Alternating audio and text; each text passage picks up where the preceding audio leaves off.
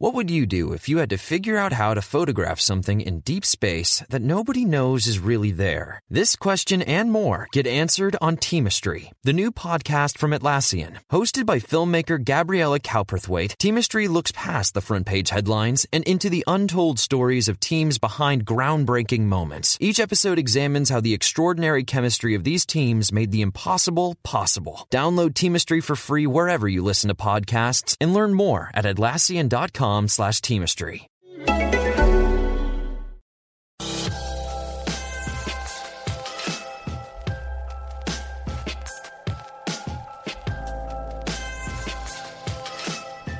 does it feel like to not get an apology?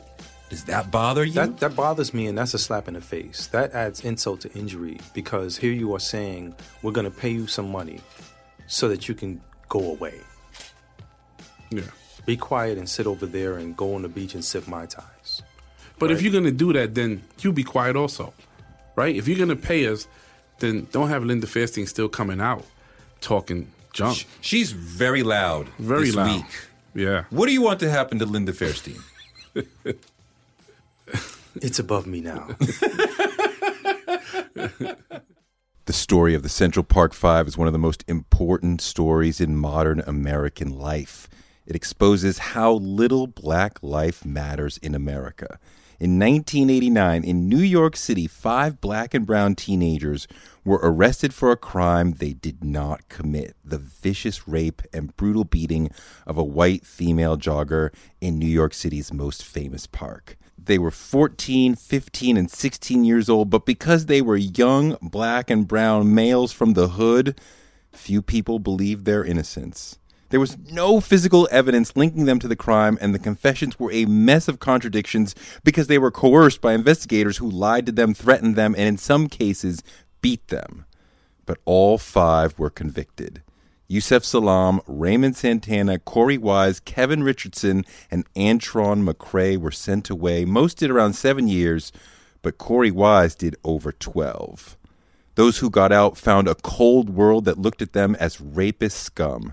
They lost family. There were family members who wouldn't believe them and wouldn't talk to them. They struggled to find work. They remained institutionalized, feeling more comfortable in smaller rooms that were the size of cells and fearing that chaos could break out at any time.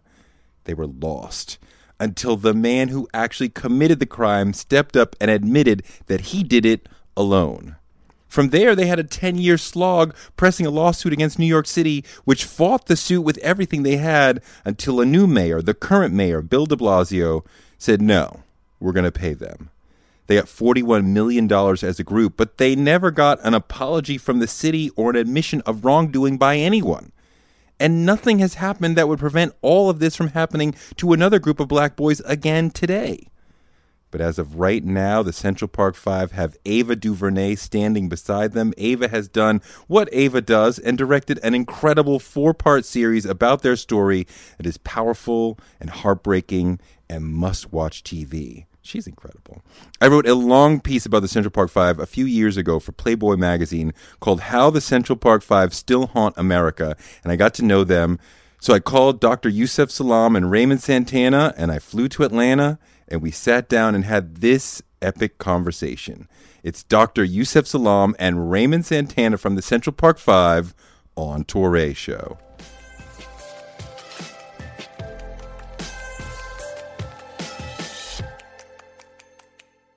Yusef, where are you now in your life? Now that Ava and Oprah and these people are standing behind you, you got paid from the city, the world thinks you didn't do it. Where are you now in life? Oh, man, I would say I am 10 levels up, ready for the whole world and ready to live even fuller in that experience. You know, ready to give, ready to share, ready to almost take back everything that was taken from me. And I know that that's not possible, but living in the space of now, being present, you know, I always tell people live full, die empty, but being able to really, for real, do that. you know, all of the ideas, the dreams, the hopes, the aspirations that I once had that were just like what ifs or someday I'lls, you know what I'm saying? It's a great feeling to know that you don't have to ask permission to live. Whereas before we had to ask permission to go to the bathroom, if you can imagine. You know, that whole reality is, it's just beautiful to know that you're not crazy. Yeah. You know, like you don't have to raise your hand. Hey, sorry, can I use the restroom? And everybody's looking at you like, what? Just go to the bathroom. You know what I'm saying? Yeah. That's just one example. But I mean, it's a beautiful space to be in and to realize that you are actually the hero of your story. You know, and the fact that it's magnified times 5 is even a better blessing. You know, because each one of us have our own, so to speak, specialness and uniqueness that we bring to the story that makes it an even more special story. You get out of prison, and it was a good 10 years that before you were vacated and exonerated. Yes. So you're moving through the world going, I didn't do this. And nobody's really, I mean, some black people are with you, but a lot of people are not believing it. Yeah, this is true. This is true. I mean, And so this is just a total alternate reality for you. This is a tectonic shift. You know, as we were leading up to May 31st, 2019, I was telling folks that we are about to be hit with a meteorite. The whole globe is about to be hit with a meteorite of astronomical proportions. I mean, the fact that this story is going to be rippling around the world, 190 plus countries. You know, we're still, I mean, I know it's just like a week and a half, 2 weeks almost in, but it feels so good to open up your social media or to bump into folks on the street. You know, we were in LA the other day, and I'm just walking down the block because I'm like, let's go to the mall. You want to buy some stuff? I'm talking to my wife, and somebody in their car said, Yusef Salaam. And I looked and I said, are they talking to me? I said to my wife, are they talking to me? She said, yeah. I said, I thought I was camouflage. I had my shades on, right? I said, well, maybe it's somebody that I met before. No, this is somebody who's seen the film or seen these recent interviews, and they're like, oh, shucks, that's one of the guys. You know, I'm walking back from there, and you hear people whispering in a great way, right? So it used to be that there was, oh, that's the guy from the Central Park Jogger case, you know? Now it's like, oh, that's the guy from the film. That's the real guy, you know? Oh, my goodness, I would love to take a photo with him. You know, and of course, I walk a little faster than my wife, and she's slowing up, and she's saying, oh, yeah, he'll let you take a picture. He's cool. You know, he's approachable, you know, because it's that restoration, that you know, what is it, the psychosocial component that we all needed to feel as a needed member of society that's there. Mm-hmm. You know, so now you're not walking around like you're worthless. You're walking around like you can contribute, you can participate, you have value, you have worth. That's a tremendous thing. Raymond, how are you? Raymond, how are you feeling? You know, just now the world sees you were right.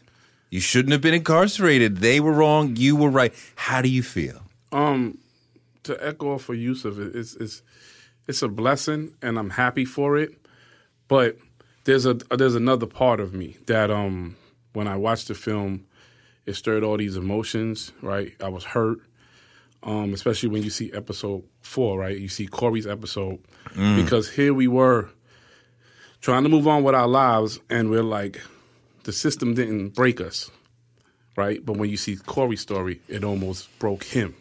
Yeah. Right? And so there's a pain that goes out for that.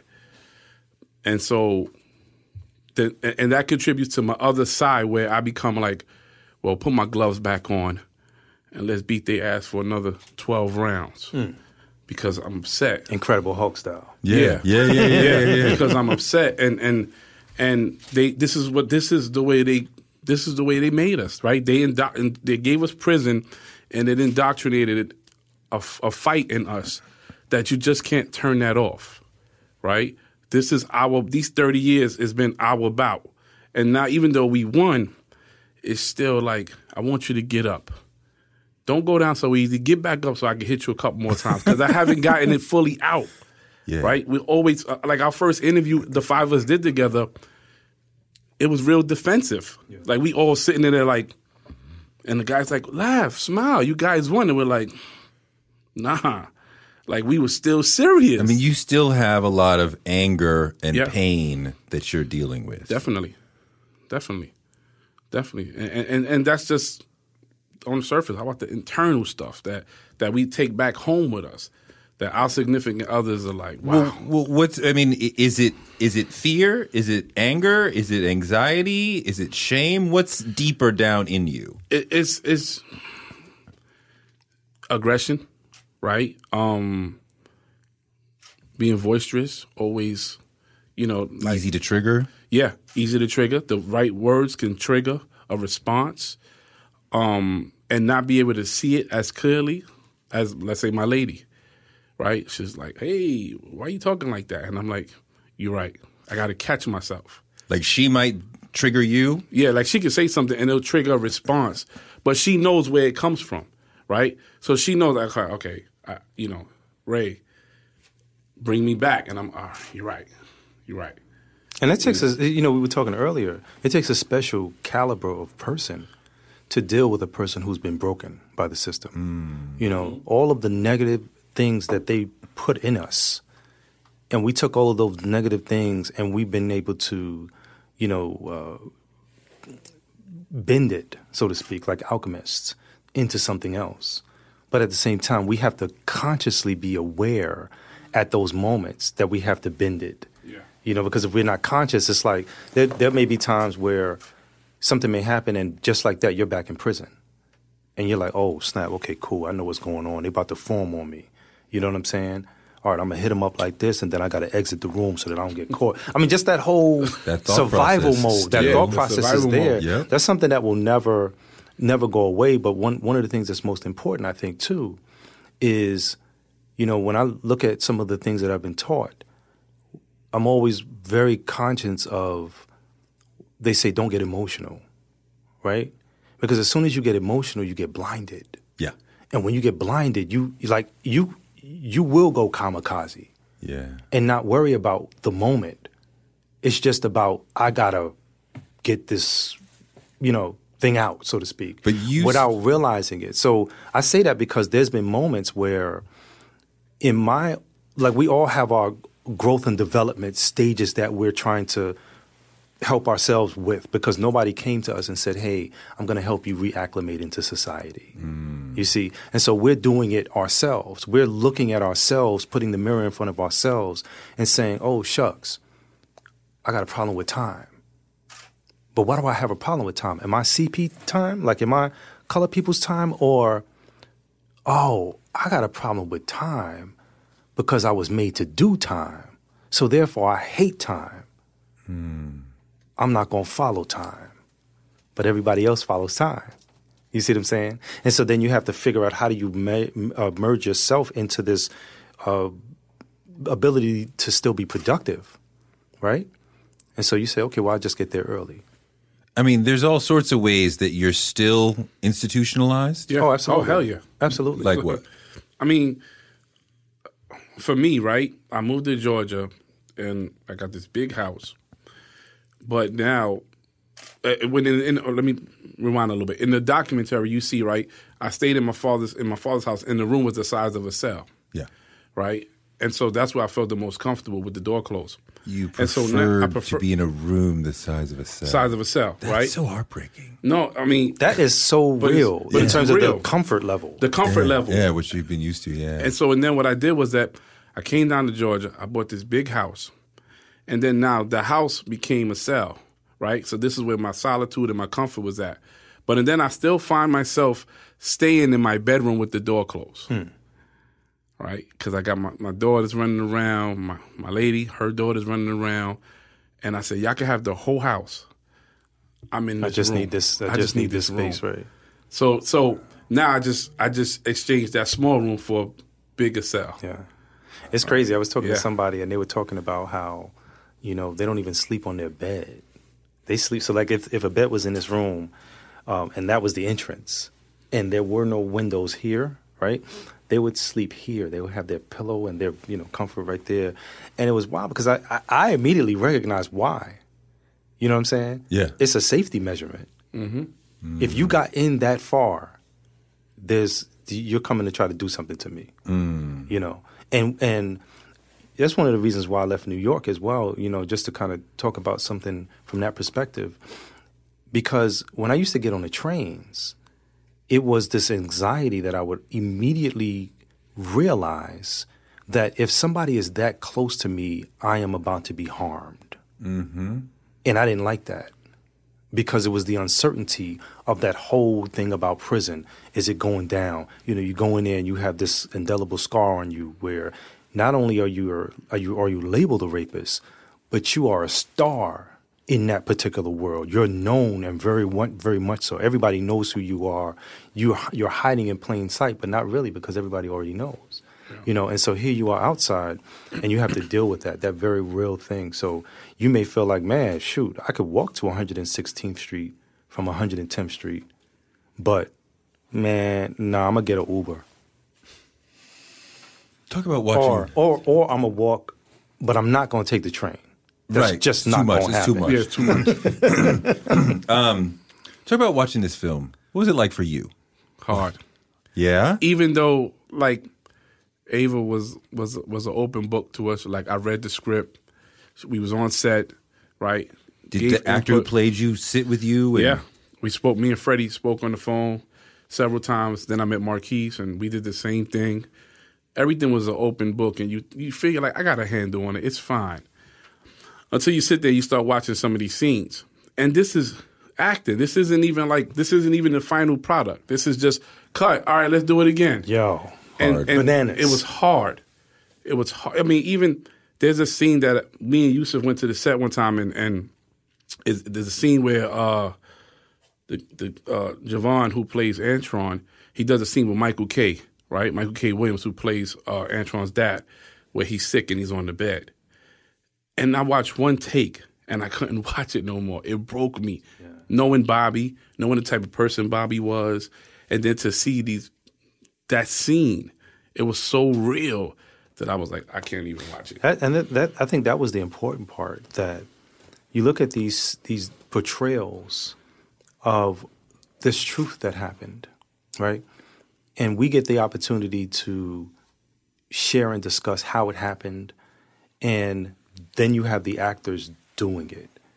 And there may be moments as well where Ava may, when they say cut, Ava may whisper into the ear of one of the actors or actresses, and something happened. They literally step into this next level of that role. And I remember watching this scene where my mom's character, Anjanou, is walking back to the building after getting out of the car, right? Mm-hmm. And somebody asks her, so what do you think about, Donald Trump wanting your son dead?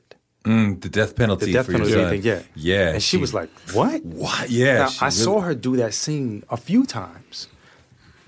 The part that tripped me out was then one time she came over to her and whispered in her ear, and Anjanou, I looked at Anjanou, and I swear I was looking at my mom. She embodied whatever.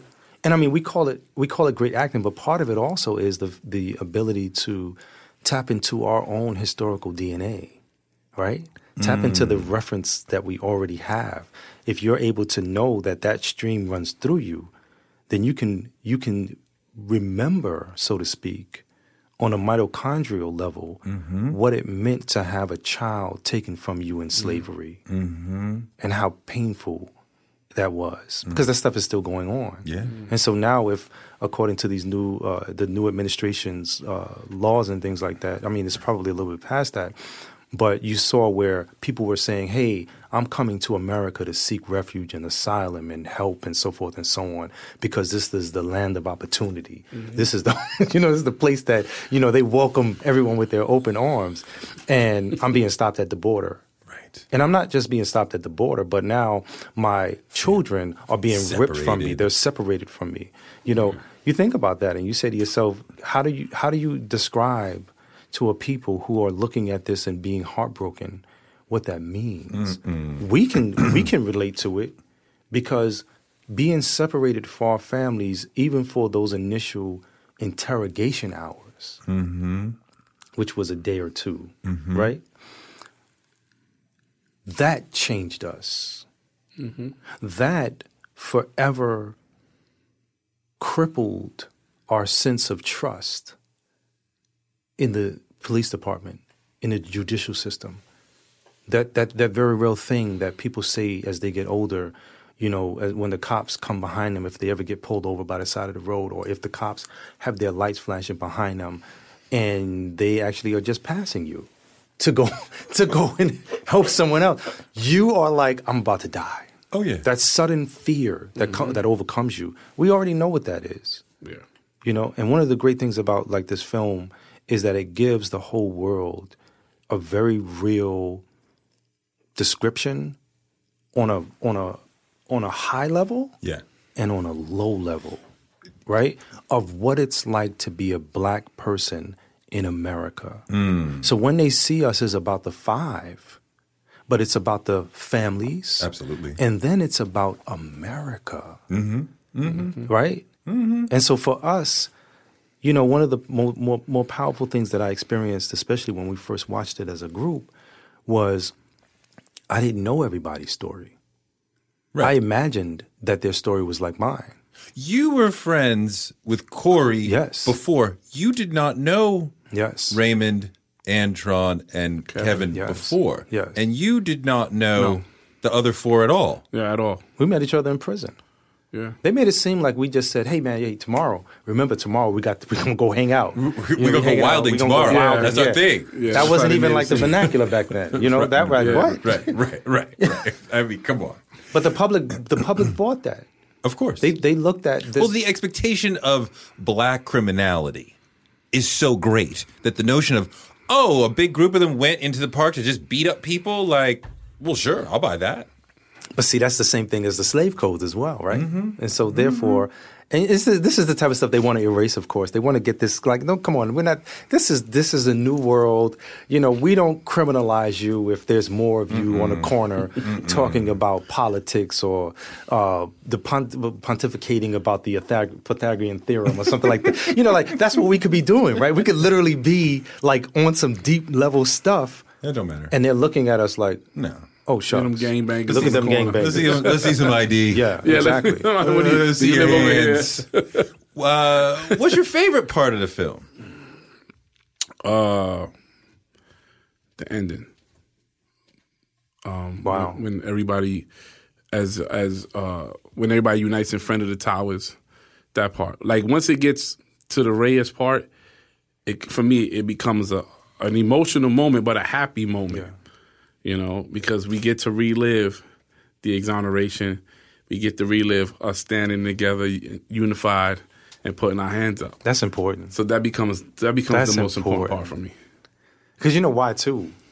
I mean, I'm the same. I'm the same in terms of the best part of the film, because that feel good moment that we continue to experience. Like Raymond and I have gone on the speaking circuit and shared in front of audience many times, and we've also expressed how when we are doing that, it's a therapy, right? We tell the folks in the audience, don't send me no bills. That's right. But it's a therapy, and it's a feel-good moment that needs to happen because we were seen as pariahs. Yes. We were seen as the scum of the earth. Yeah. You know, I still carry around those letters that people wrote us, hate mail, that they wanted to kill us, you know. And I think that looking at those like especially the ending of this film, as many times as we want, Yeah. becomes therapy all over. Yeah, you can relive it as much as you want. We merge into it morphs from the actor into the real person, and you see that there's still pain. Like there's curtains of stuff going on, but these guys made it there. There's joy as well in there. You know, and I think that is for me. That's a very, very powerful, you know, experience. Also, too, to see Corey. I swear, when I was watching the ending scene, as a matter of fact, this was before I actually saw the ending scene. I was watching one of the trailers, and when I was watching the trailer, there was this scene where Jarrell Jerome was walking across the street. And I swore that was Corey. I mean, he had his walk down. He had his headphones on. I was like, and then it was like one of those moments where you double take. Oh, shucks, that's Jarrell Jerome. He's great. Oh, my goodness. Yeah.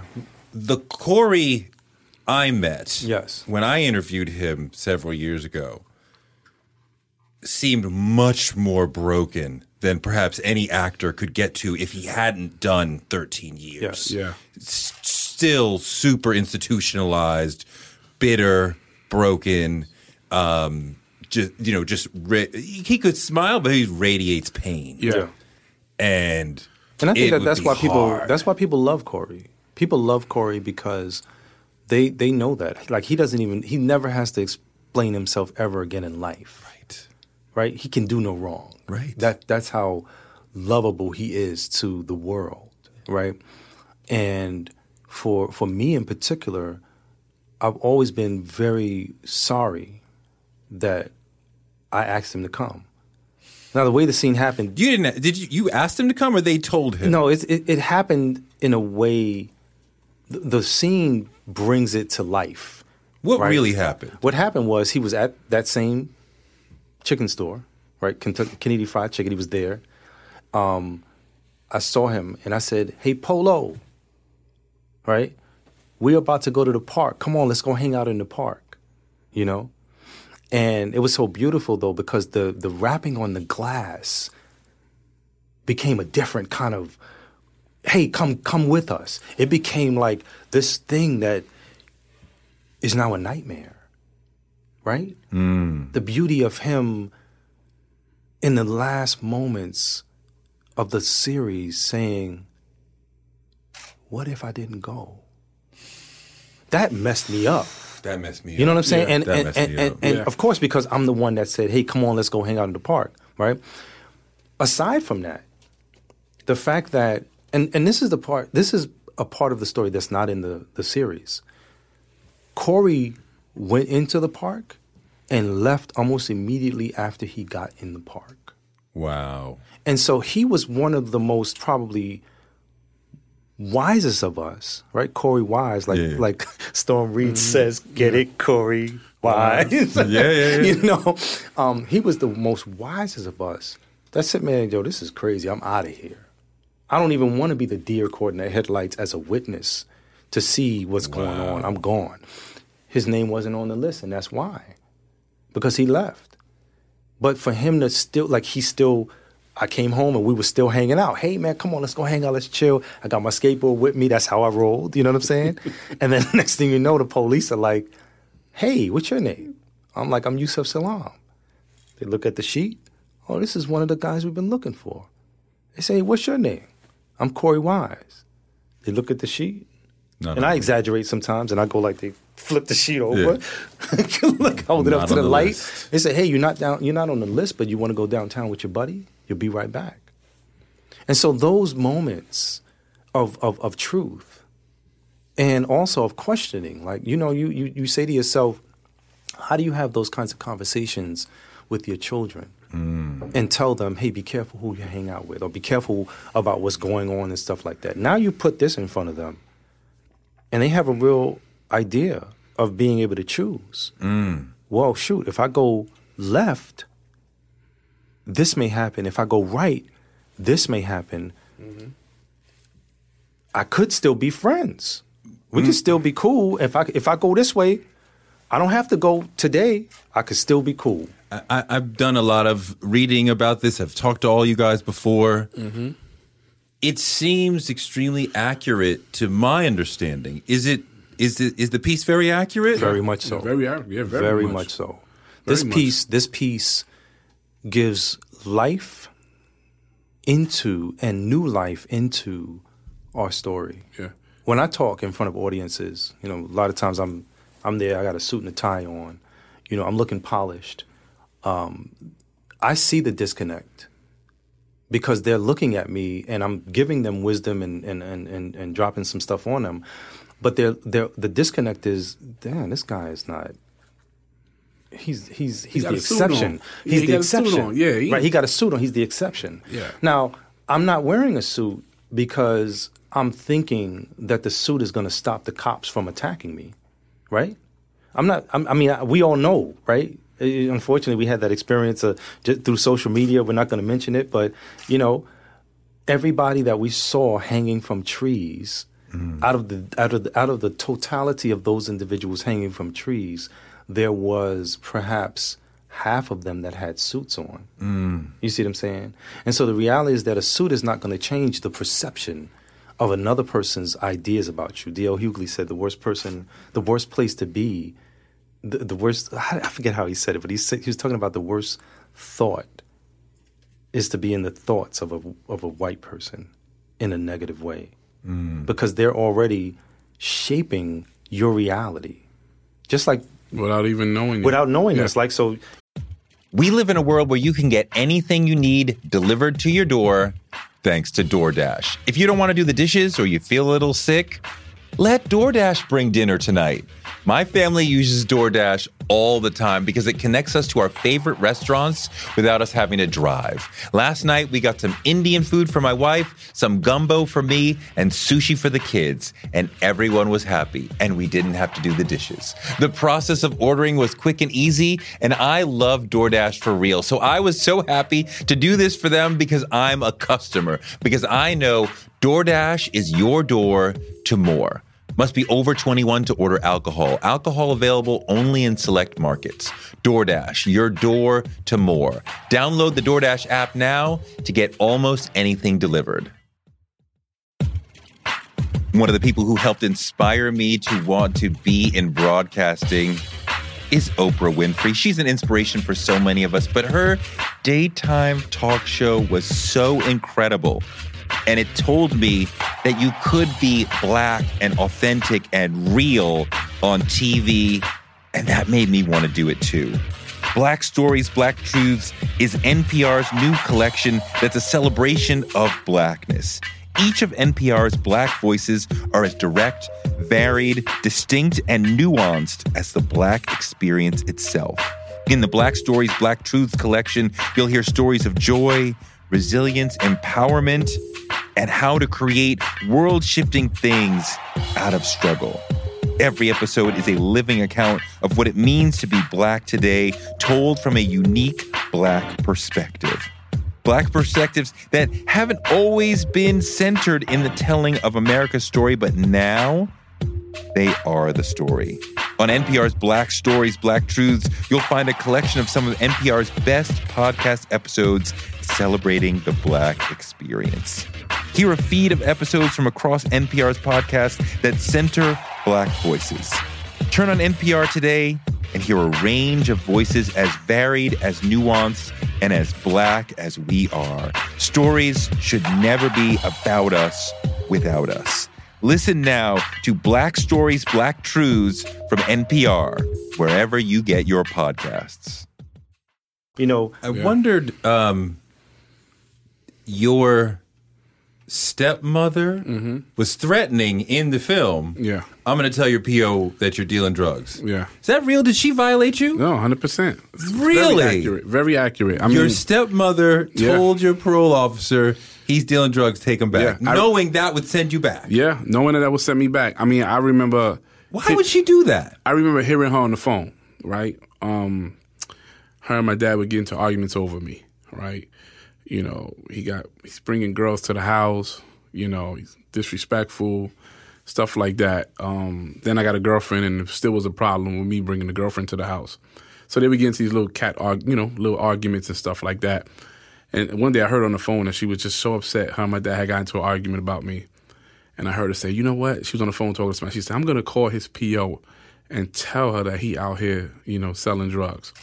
And so I heard it. I went downstairs. I confronted my dad about it. And he said, don't worry about it. She's not going to do nothing. So maybe like a week or so later, I heard it again. She said it multiple times. Said it more than once. And so I went to him again. And he said the same thing. She's not going to do nothing. She's just talking. Until one day I came home and my dad came downstairs and he was like, listen, I went upstairs and she was sitting on the couch talking to your PO.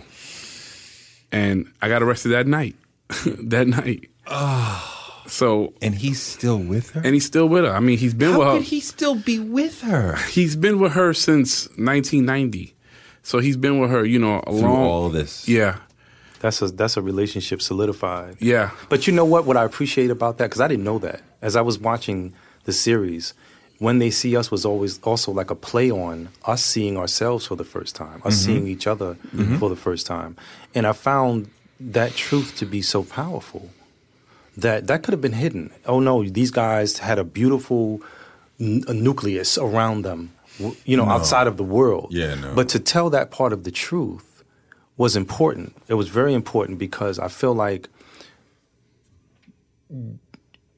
she could have said, "Well, I'm gonna just keep this," But Ava's Ava's a genius. She's a genius, and it's an amazing piece. But it can't tell everything. It can't. But that part there, amongst other parts, is her also showing the black experience, the brown experience in America. Yeah, How that dynamic happened. Because we talked before, Raymond, about yeah, your extended family. You lost. Yeah. They all did not believe in your innocence, That's right. and that bond was completely broken. that's right, 100%. I mean, wow. Yeah, and so here it was that okay, my uncles, because I came from a big family. My mom's had 5, 6 brothers. My dad had 3, and nobody wanted to put up bail money for me to get out. Wow. And so here it was that my family thought I was guilty, but then now it's somebody in my household who thinks that I'm guilty. Like this is close. This is how close it has gotten to me. This is when the danger is real. Right? I mean, who knows what she could have lied on me and said, "Oh, he grabbed me," or "He touched me." And right? That's crazy. And she's still in your family to this day. To this day, she's still with him.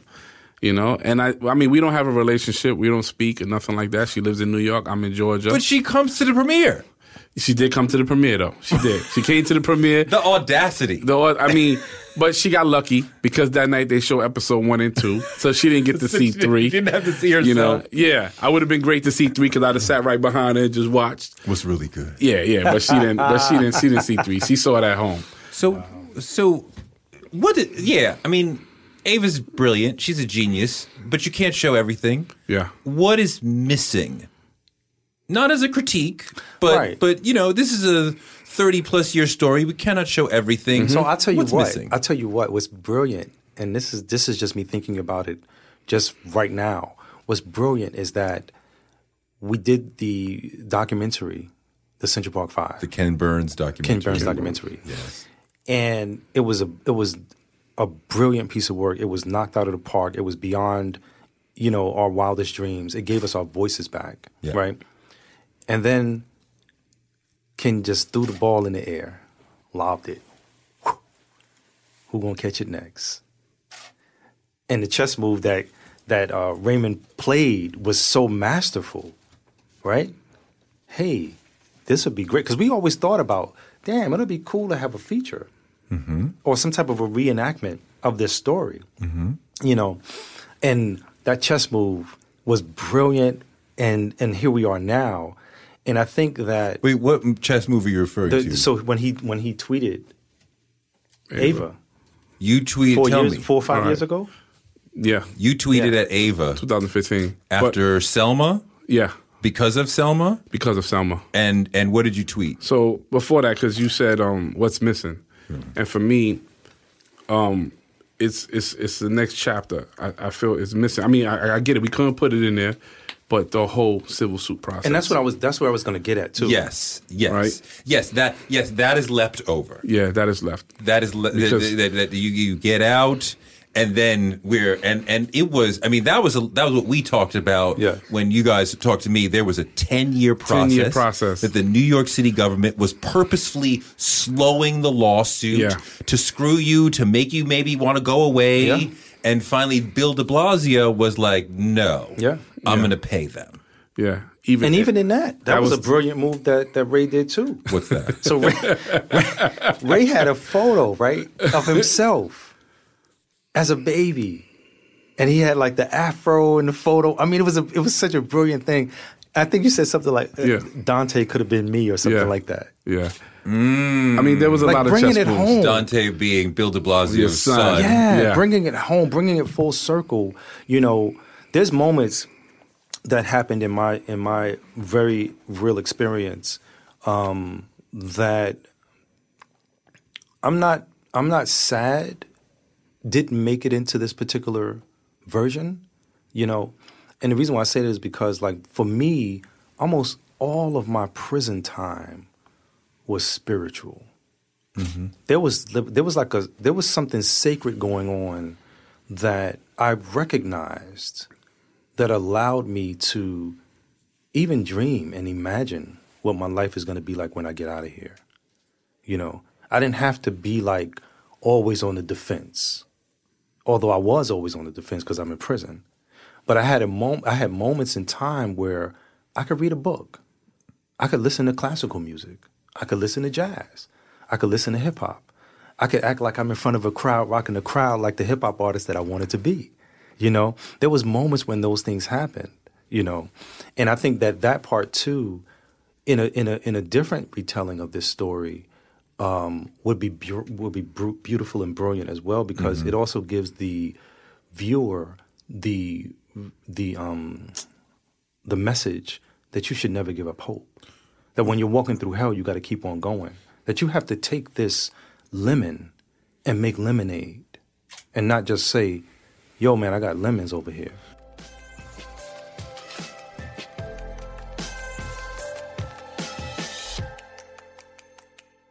Influencer. It's a word that gets tossed around a lot these days. There is a woman who went the distance, who broke ground as the first true influencer by living a remarkable life. Her name, Elizabeth Taylor. I'm Katy Perry. This is the story of the original influencer. This is Elizabeth the First. Elizabeth the First, the podcast, wherever you listen. We'll get back to the interview in 1 second, but I want to give a shout out to longtime supporter of the show, Saxx Underwear, who wants you to check out their Cannonball swim shorts, which comes with their patented ballpark pouch. The whole thing with Saxx Underwear, if it looks great, you put it on and you forget about it because they take care of you. They keep everything together. You just want underwear that looks good and you forget about it. It doesn't ride up. It doesn't make you chafe. It doesn't give any weirdness. And Saxx has got the ballpark pouch that takes care of you. And they have that in the swim shorts and the underwear. That's why it's my favorite underwear. That's why it's all that I wear. They sent me a bunch of pairs, and that's all I've been wearing for months now. It's super comfortable. It's super fun. It's lightweight. It just feels good. And they sent me the Cannonball swim shorts, too. They look really good. I've been playing tennis in their 2-in-1 shorts that are like a short with the underwear. It's just fantastic stuff, guys. Just check out Saxx Underwear. Shop from anywhere on their site and get $5 off when you use the promo code TOURE, Toure, at checkout. So go to saxxunderwear.com. That's SAXX with 2 X's.com. Use the promo code TOURE at checkout and get $5 off a pair of the greatest underwear you'll ever wear.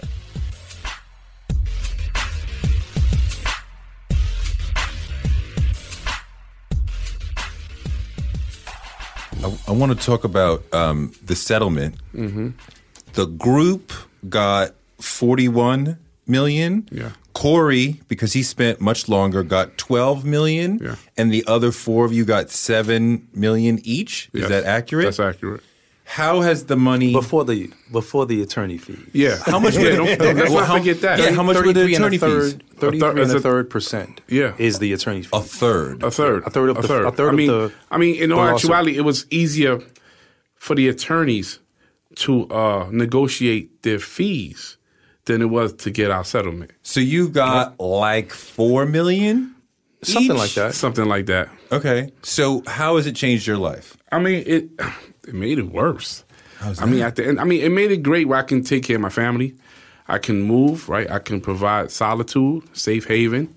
But it made it worse because people became like, all right, you're the guy who got $40 million. Right. Not the 5 of us. $40 million man. You. Yeah, you became the $40 million man. And so the requests become outrageous. And I mean, in a way, we may not have known how to deal with that too, because it may have started out with one handout, and you're like, "Oh, I got $1 in my pocket, no problem." yeah. But then it becomes And then it's like 1,000. Listen, can you loan me money to get a car? Yeah. I mean, the request becomes so ridiculous.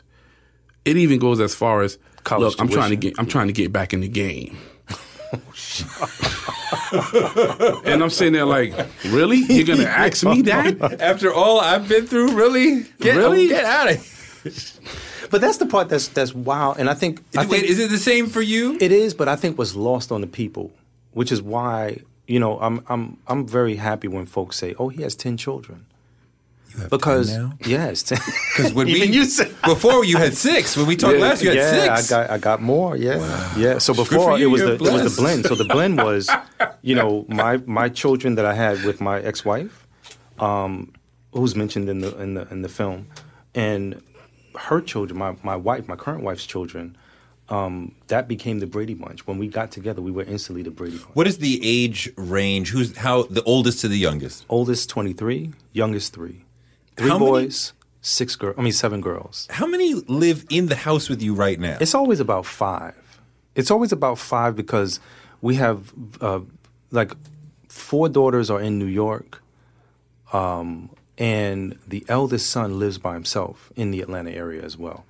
And so the others, they live with us and stuff like that. Yeah. And How many kids live with but that you? balance is there. I have one, but I have Okay. 2 kids that live with me. Yeah. Okay. Because my girl, she has a daughter. But that So thing, has the money made it worse for you too?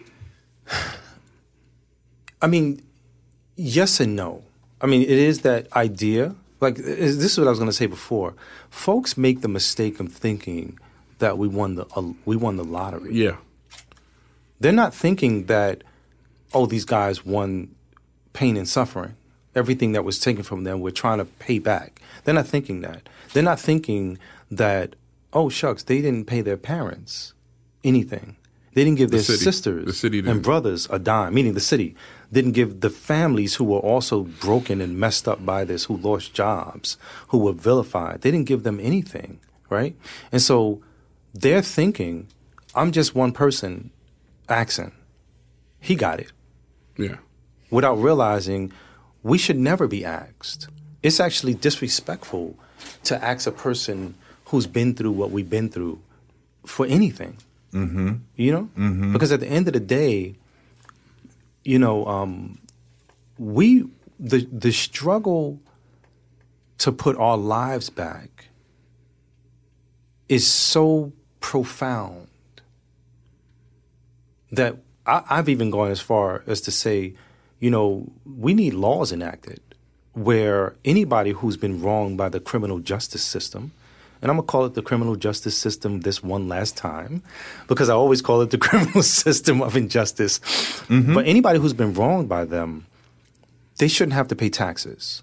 Like when they go grocery shopping, when they go Do you have to pay taxes on the you don't have settlement? to pay taxes on the settlement, but now you also have to participate in the market, right? So Of course. those things, it's like these individuals were wronged by us.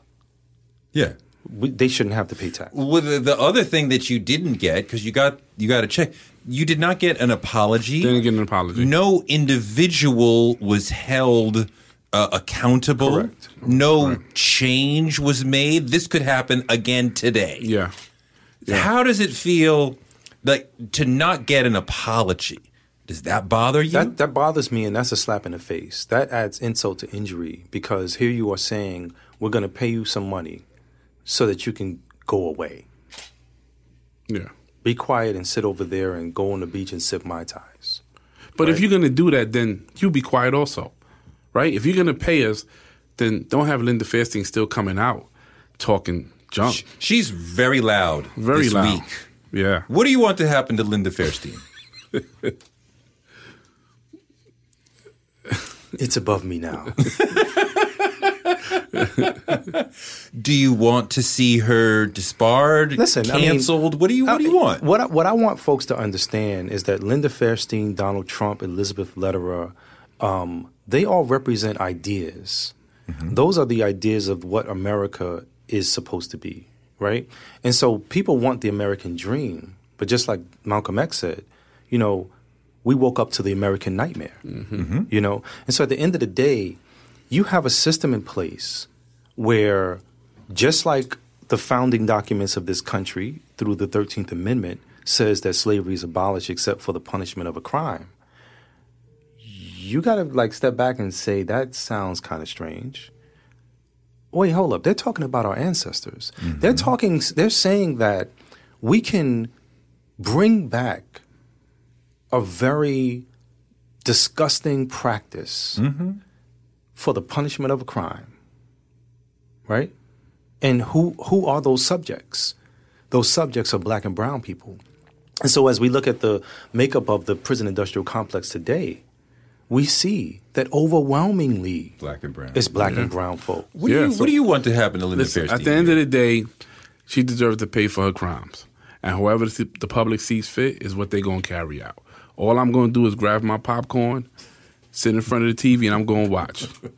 I might laugh. I might laugh at certain things. I might say that's bad, but it is what And it they is. bring this is see the thing is they brought this on themselves. It's one thing to say I did my job, but it's a completely different thing when you know that there are obvious. Did she know? egregious, Did she know I think so. And you know why? Did she I think know so? what? Did she know what? that she should not have been pushing this Absolutely. case? That she didn't have the evidence? That she shouldn't have been 100, pushing this? 1,000%. Yeah, as a professional, as the head of the sex crimes unit, you are the leader. And once that DNA evidence comes back and it's no match, hair samples, footprints, handprints, blood, saliva, everything, our clothes, you take everything.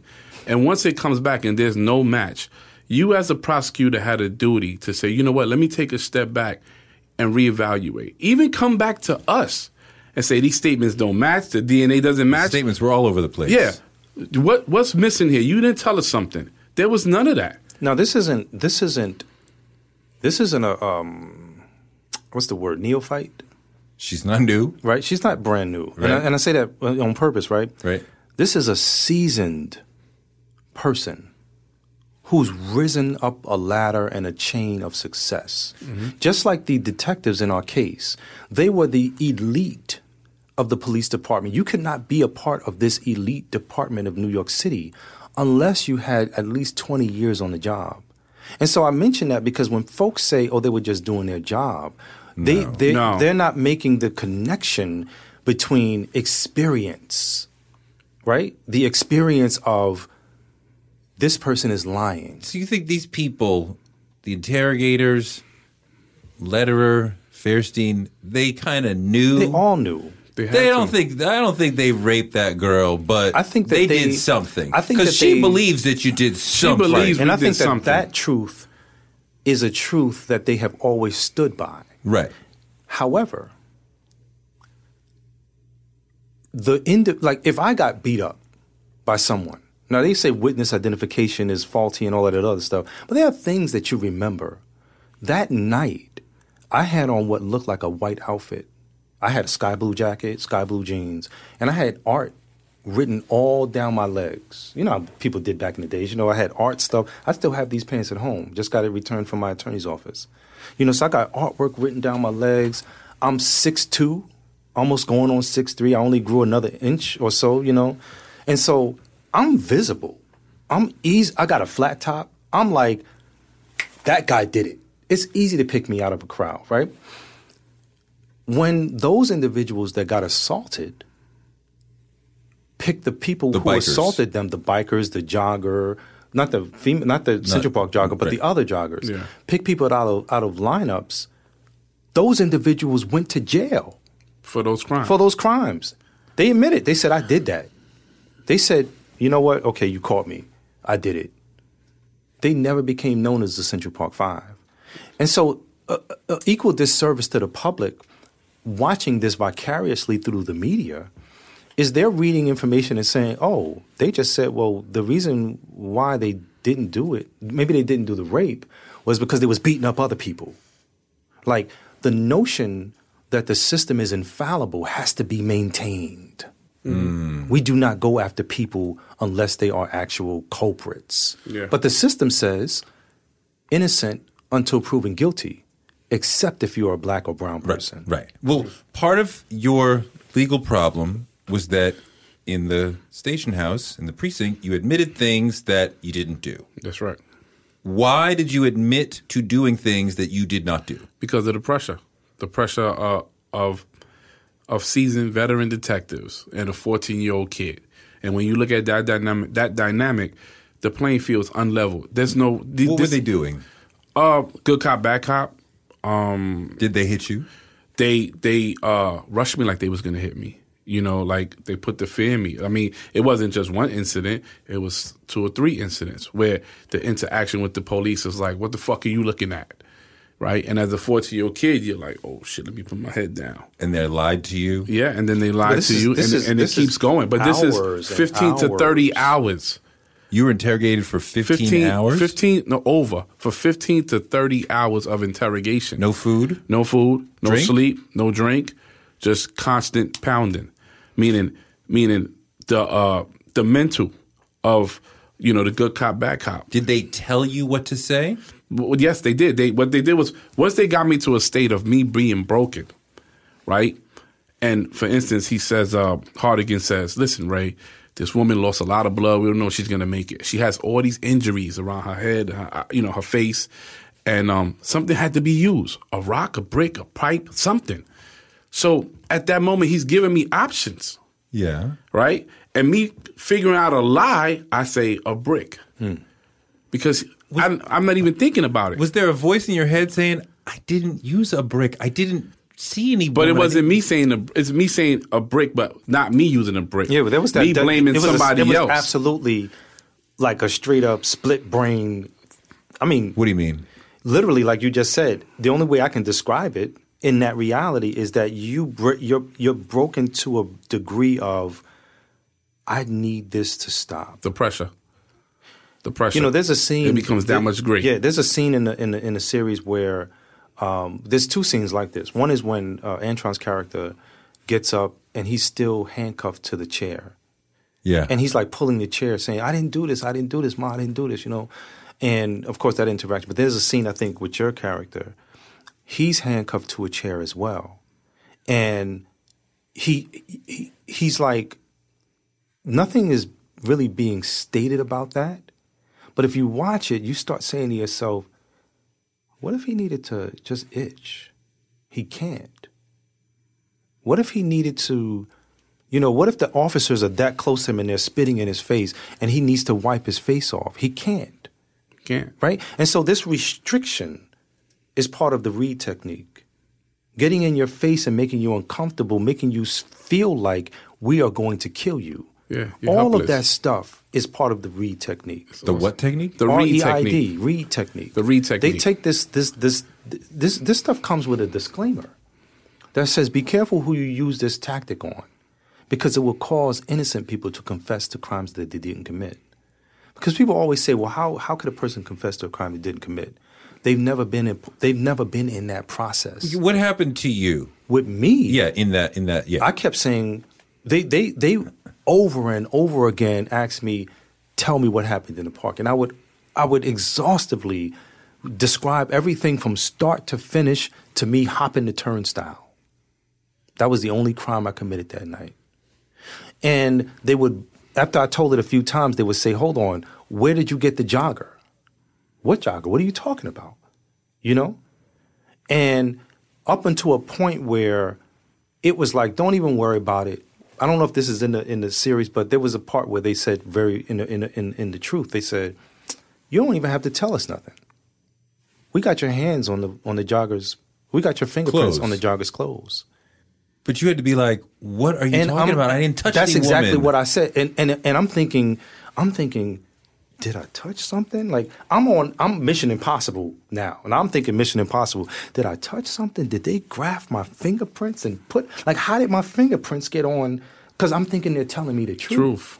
Yeah. You see what I'm saying? And they can lie to you. And they never read me the Miranda. There's a moment.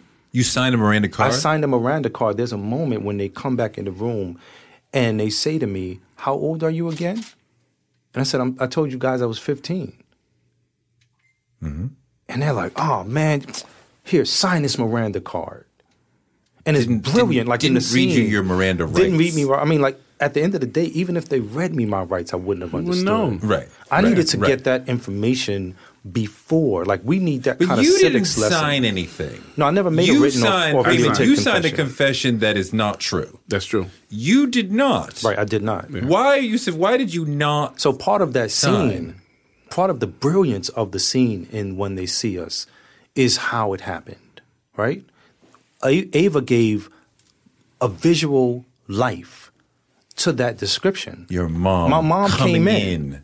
Now, my mom wasn't walking around the precinct, and you know what I'm saying? But my mom was like, you do not have my permission to speak to my son. Right. All along, they're telling her, we're not speaking to your son. But they were trying to break me. They were in there I was being interrogated. Yeah. How long? And I don't even remember because, you know, we're in a room where we don't have any windows.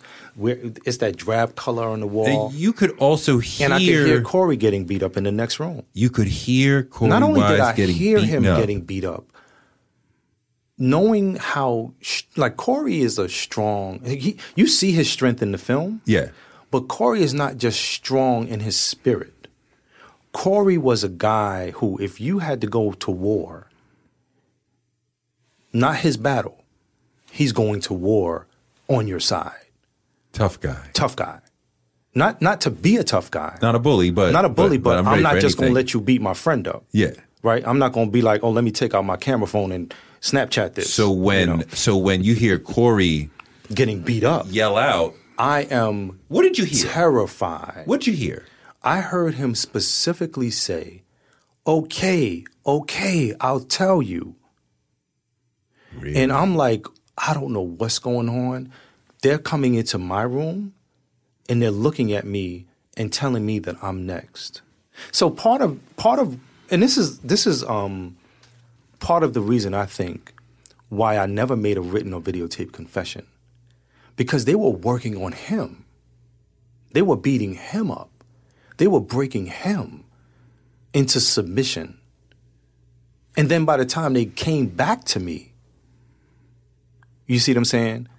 That process was stopped and stalled by my mom.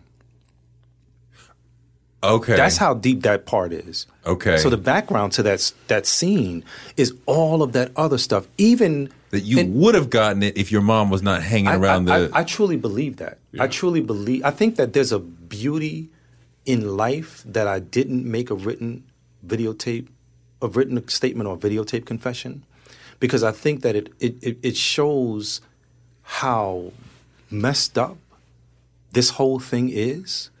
Two things. One is you have 4 false confessions. The other is you have one who never made a false confession.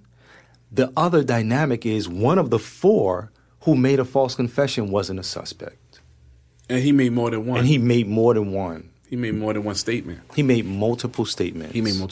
Physically coerced. I mean, it's crazy when you think about all of that stuff. So the culpability is in the system making the mistake of saying we have to solve this crime and solve it quickly. Yes. But hey, we could do it even better.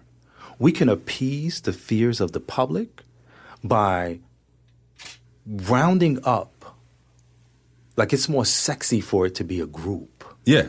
Right? It doesn't look like a group, but we're gonna make it a group. We're gonna keep the public's fears there, but arrested at the same time. They brought in many people who had gone into the park that night. That's true. And it just whittled down to the 5 of you, but it could have been. No, it was more. It didn't whittle down yet.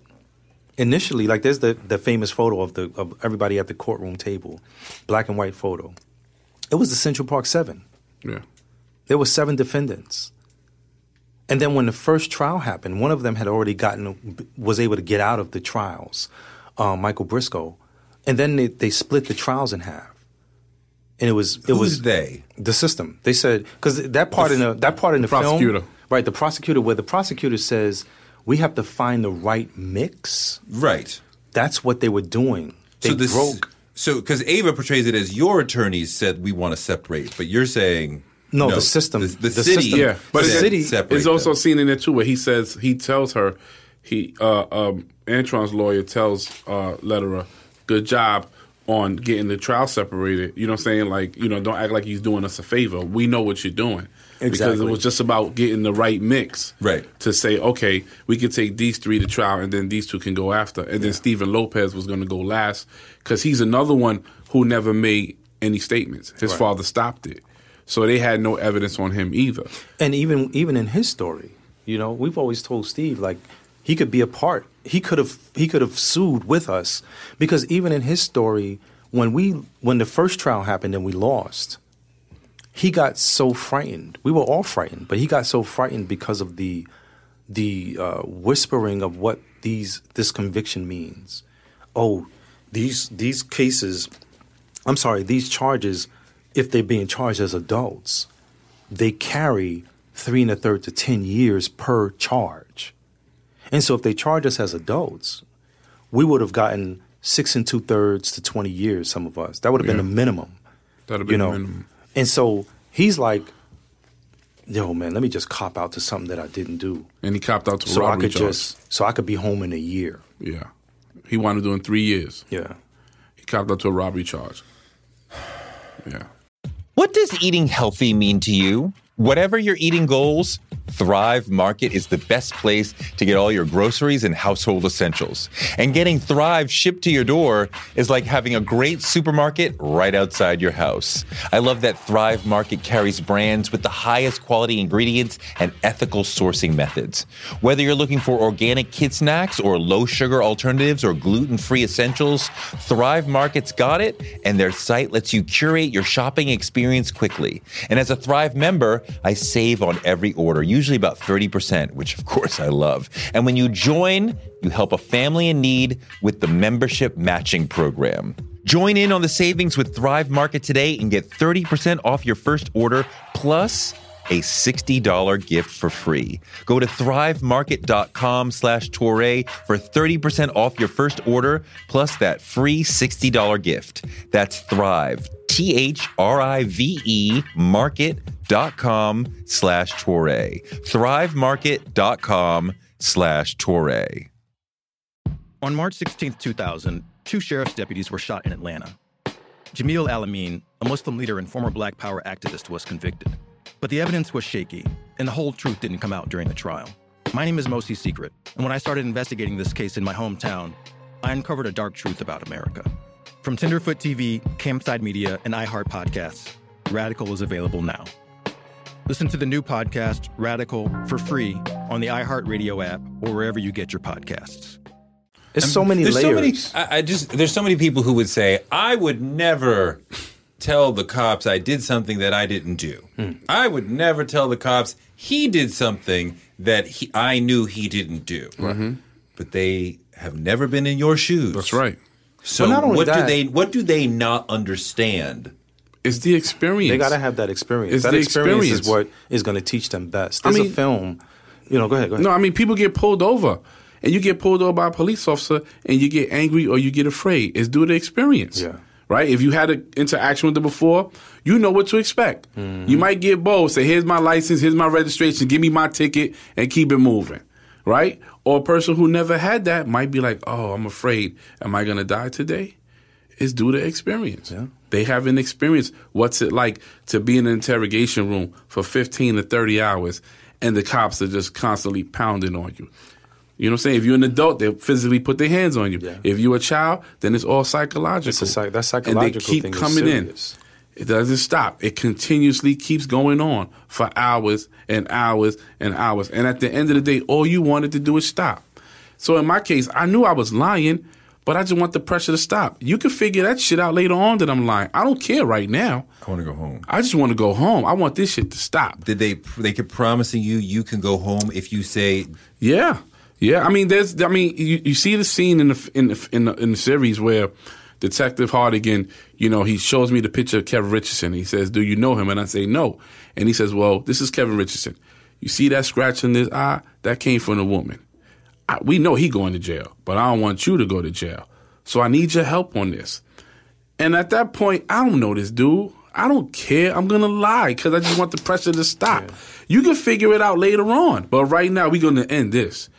And that's how it becomes. And then you get the promise of, if you help me, I can help you.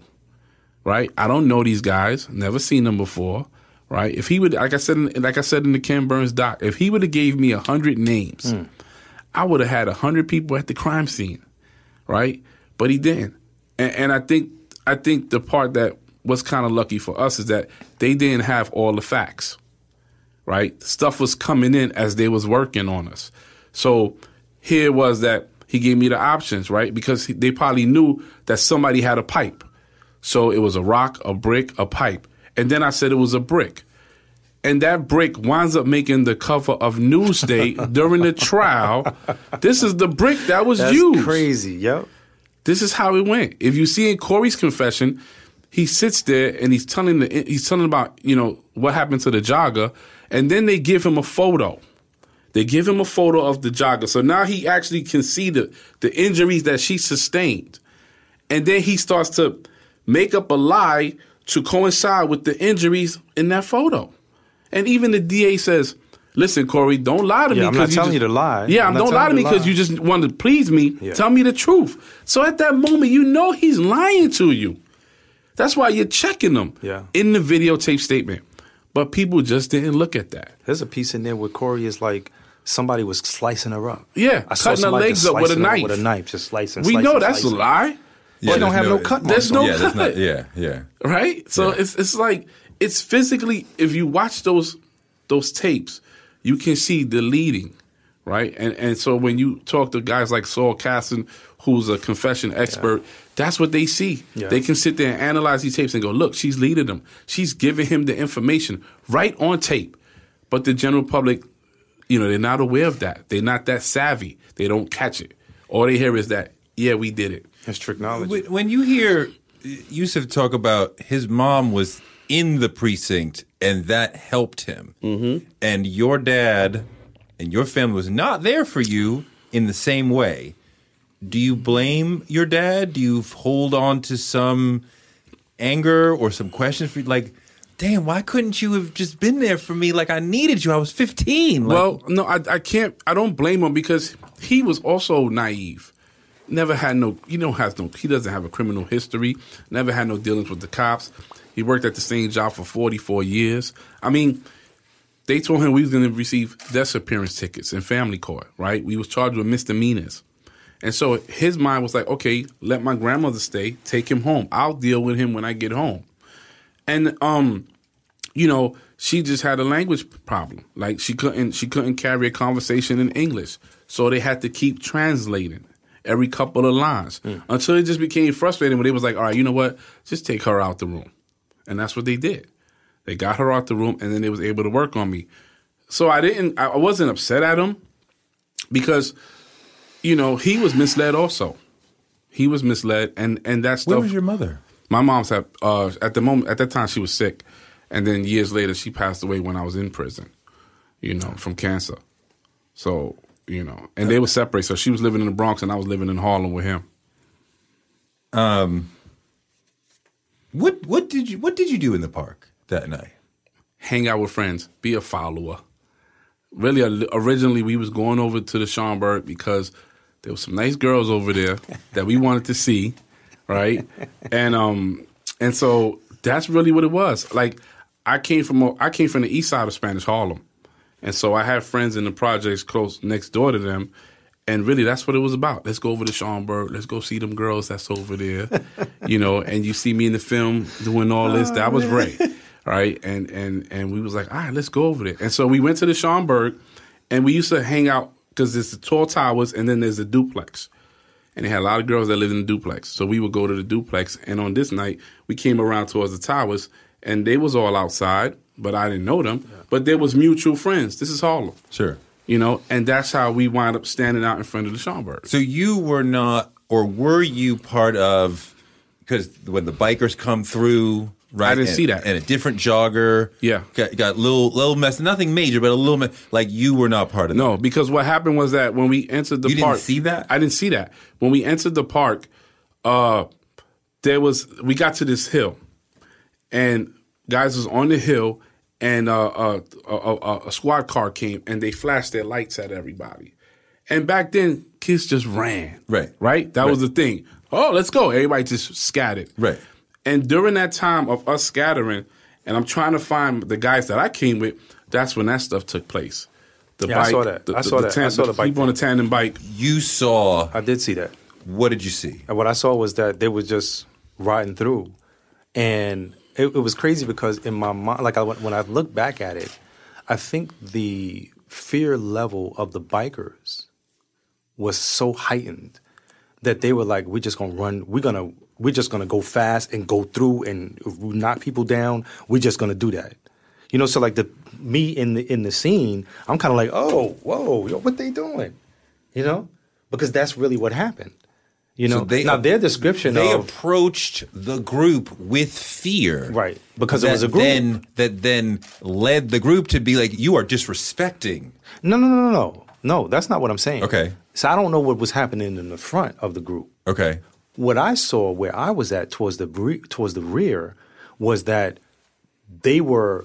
We got to go through this and run anybody over. Oh, they had already been getting whatever. I don't know what that. We got to get out of here because what? But you didn't see. I didn't see a crime. No, I didn't see a crime because what she described. I think she was one of the people that was in the witness stand, even in the film, the series. She says, "Oh, they were making these animal noises." Yeah, and they try to like that. Pull her, like they were trying to pull her off the bike and stuff. You know. Yeah. So I'm like, I didn't see none of that. Right. In my mind, I'm like, oh, she just almost ran me over. Let me get out of her way, you know? Because I'm still 15. And I'm hanging out I'm not thinking, oh, people are bugging. They're doing some crazy stuff. I'm just like, oh, this is fun. We're hanging out in the park. We're free, so forth and so on. And then next thing you know, you start seeing other stuff. Like I saw the bum getting beat up. Okay. And I remember with my vantage point, I was looking, and I kept saying to myself, damn, this is crazy. And I literally I think I looked to my left or my right, and there was somebody sitting down eating food from the group. Craziest scene in the world. Guy getting beat up over here. I'm standing maybe 100 feet away, and a guy is sitting down near me eating food. And I said, yo, where'd you get that food from? Not like I wanted some. I was just like, it was shocking. Like, where'd you get that food from? And he's like, oh, I got it from the bum. Now I was disgusted, because homeless people get food out of trash cans, and not like I'm gonna take this bag and wrap it nicely and place it in. No, if you finish your meal, you're just like chucking the burger. You know what I'm saying? So I was disgusted by that. I couldn't believe that. I was like, this is nasty. You know? But the wild part too is as the scenes continued, like some of the guys throwing rocks at cars, witnessing those things was just so mind-boggling. Like you're watching these things unfold. And like I said, Corey, at some point, I don't know when, he's like, I'm out of here. He leaves. But I stayed. And so I have my memory of seeing different things is there. To my advantage. I didn't do anything to anybody. And if I did, they would have been like, I remember that guy with the 6'2" white outfit with drawings on his pants. Kid and play hair, that exactly. guy. Yeah. Who do you know? Who said wild thing? I don't know about that. I mean, they have me in the series saying it. But it wasn't wilding. It was like, oh, they wilding out. Tone Loc. Yeah, no, not even Tone Loc. Because we didn't listen. I didn't listen to Tone Loc. Okay, we was more like the vernacular. He's talking about the way that we say it. Yeah. What were you saying? Like wilding out. Yeah, not wilding. Yeah, wilding. Like and it could be applied to anything. Yeah, sure. Like if you're talking crazy, oh, he's wilding out. He sound crazy. Sure, that's what it was. It's not. They went the police. And the prosecutors Fairstein went, and they put a meaning to it. Wilding means black and Hispanic kids rampaging. That's not what it meant. Beating, raping, pillaging, anybody they see. Yeah, that's what they said. But that was never the case. And it could have, it could have been told to the detectives, and they misinterpreted it, and then they just gave it their own meaning, and that was it. I mean, you use the word evil to talk about Linda Fairstein and how she was approaching the events of that evening. Why use the word evil? Because that's what her spirit was, and maybe still is. I went to, we screened the Central Park 5 in Martha's Vineyard. The Ken Burns piece? Yeah. Mm-hmm. A few years ago, we screened the Central Park 5 Martha's Vineyard, drove up there with my family, and my wife was like, yo, there's a cop following us. Like, this is on the island. Really? And I'm not thinking of anything of it. I'm like, oh, I'm at Radio Shack, and all of a sudden this same cop pops up. And then I'm like over here, and that same cop pops up. And so we screened the film, and before we screened it, one of the conveners says to me, we got a call from Linda Fairstein's camp that said, don't show the film. But we're showing the film. Like, that makes us want to show the film even more. Wow. I mean, Ken Burns doesn't make trash. You know what I'm saying? Right. So, I don't understand this. They show the film, and this must have been the people's first time really getting a real taste for what happened in this case. I mean, the people's energy was so vibrant. I thought I was in a room filled with people from Harlem, from Brooklyn, from the Bronx, from Queens. It was like a New York vibe, and it was angry. It was like, I can't believe this. As a matter of fact, I stopped at one point and I said, I feel, is something going on here? Like, this is strange. And I mentioned it, and somebody said, we're friends of Linda Fairstein. Like, she's our neighbor. We didn't know she did this. We want to go from here and picket in front of her house right now. Wow. This is what the people at Martha's, And so when I think about, like, when I look back as an adult, Elizabeth Lederer, these folks weren't just doing their jobs. They were almost like they had a vendetta. Man, they went above and beyond. Like, especially with me and, being in the courtroom. So Lederer was the assistant district attorney. Fairstein was her boss. Mm-hmm. So I had very little contact with Fairstein in the courthouse. Lederer was the one pushing the needle, right? Mm-hmm. Her anger and hatred towards me was, I didn't know what was going on.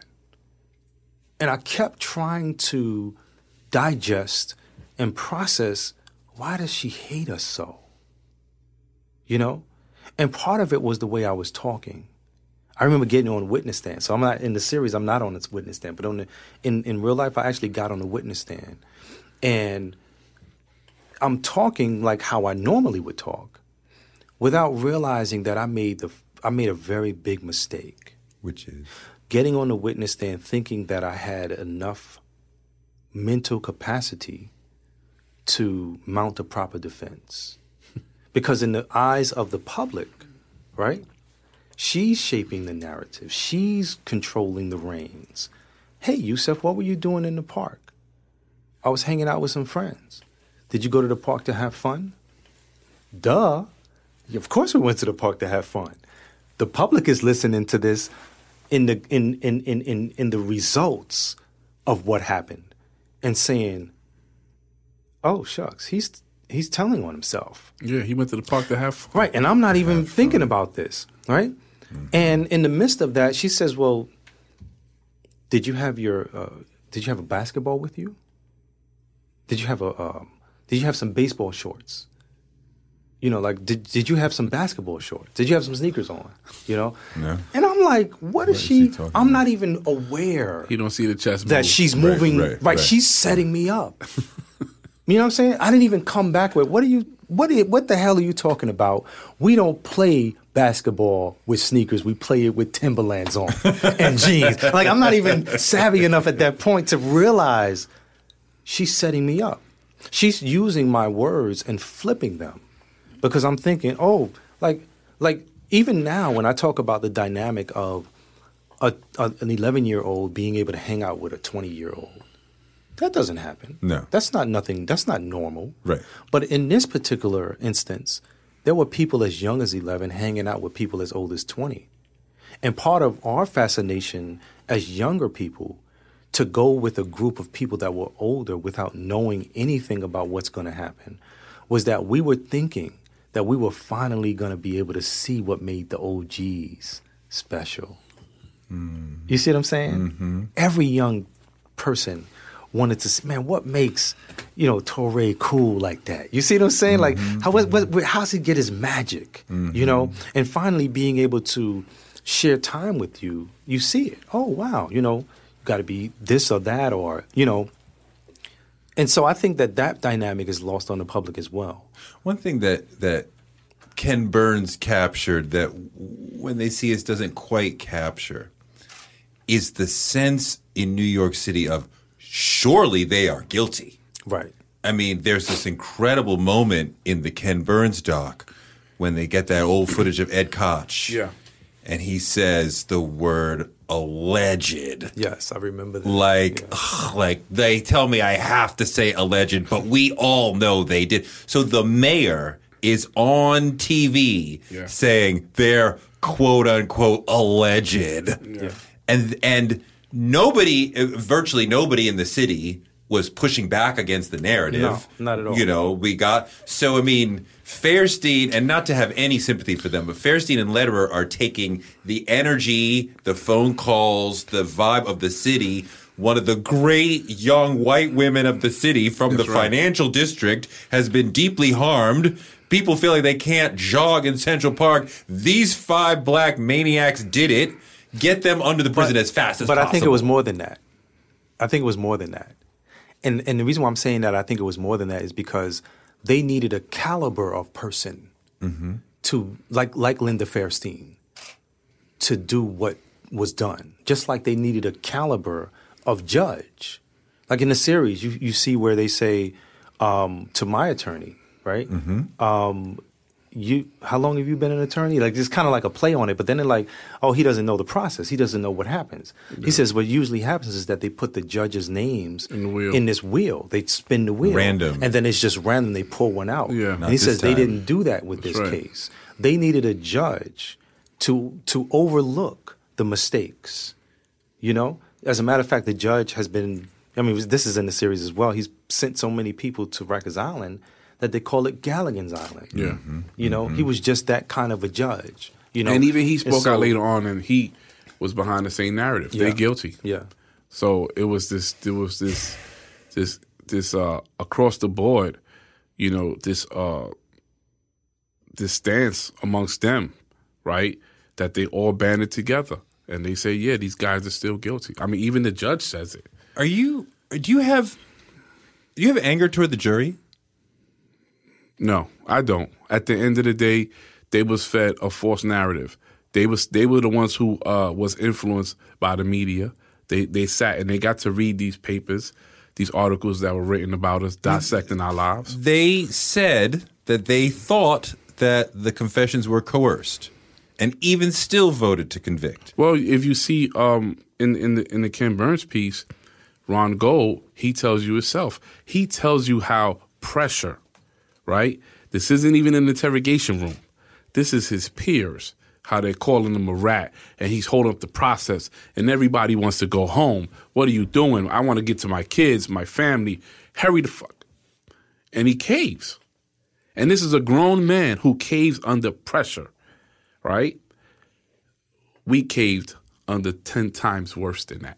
And you're half his age. Half his age. Right, and this grown man, he caved, and me and him had a conversation. We both was on the CNN one time. We both was on CNN, and we had a conversation. And he told me, he said, Ray, the reason why he was the only person who saw it. He said, "It's 3 different stories here. You have a story, Antron has a story. Yusuf doesn't even have a story. Right? He never made a statement. If I believe you, then I can't believe them. You didn't know where it happened. Exactly." He said, so I'm the only person who sees this? Yusuf didn't even have a statement. So how can I believe he did anything? See, this is it. When people say, I would never, but you are leaving out group dynamics. Yeah. you sitting alone in your kitchen or your car, you can't tell me they're the same person when 10 or 12 people are standing around you and saying, I see the opposite and I need you to change your mind so that we can all move on. That's right. And That's right. that is extraordinarily powerful. Yeah. And the same thing happens in the next trial. In the ABC special, it was a woman who said she wished that she held out. But she was the one. She was the wrong goal of that trial. So it happens, and that's what we ask people. You think that, unless you have that experience, you will fold. People fold under small things. You got some guys who fold because of their wife. They come home, where was you at? Shit. I was at the bar. I had a couple of drinks. I'm sorry.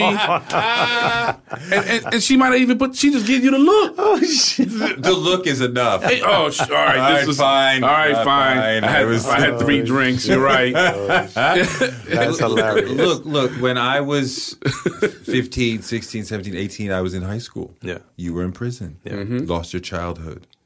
Can you get it back? No. Can you that's something that balance out your life in some way? you can live life.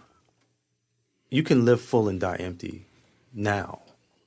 Whereas before, you didn't even know, you didn't have any. I mean, your highest aspirations may have been to, I heard KRS-One and them was about to drop their next joint tomorrow.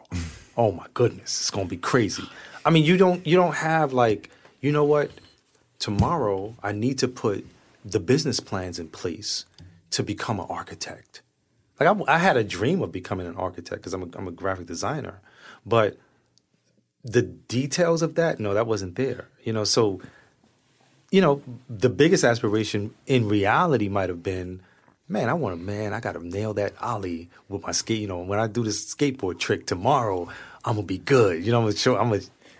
If Matias Reyes had not come forward on his own, out of the blue, to say, I'm sorry, it was actually me, and I can prove it, if that had not happened, you would have gone to your grave saying, I didn't do it, and history would have remembered you as having done it. Not only that, and Corey probably would have been still in prison. Mm-hmm. And I'm going to say that because Corey was given a 5 to 15-year prison sentence. However, he just revealed to me the other day that Pataki had just changed the laws. They were trying. They wanted to change the sex offender laws. So for folks who were charged with the most heinous crimes, they wanted it to be left to the parole board whether they would get out or not. So a lot of times you may hear him say, I had a 15 to life sentence. And that's what he means by that. And that's what he means by that. And even if he got out, Pataki was also trying to change the sex offender laws where you had to register for life. For life, yeah. Right. So we would have been registering for life. Yeah.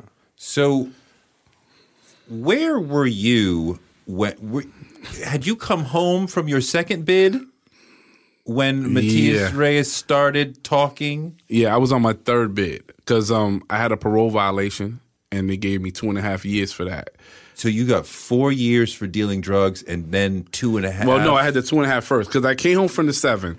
They gave me a parole violation, a curfew violation, and they gave me 2.5 years for that, right? And I wound up doing 20 months. And then I came back, and then I got the drug. Couldn't find work. Couldn't find work. I didn't have to fill out an application to deal drugs. It was right there. It was simple, right? All you had to do was know a little bit of math, right? And so I went that route, and then I got arrested, and I knew I was guilty at that point. So it wasn't about fighting the system. It was about negotiating, right? And so I negotiated to get a 3.5 to 7-year sentence because I was considered a predicate felon, right? And so they was trying to give me more time. And so I negotiated and got that because I said I can come back off of this. I'll have another chance.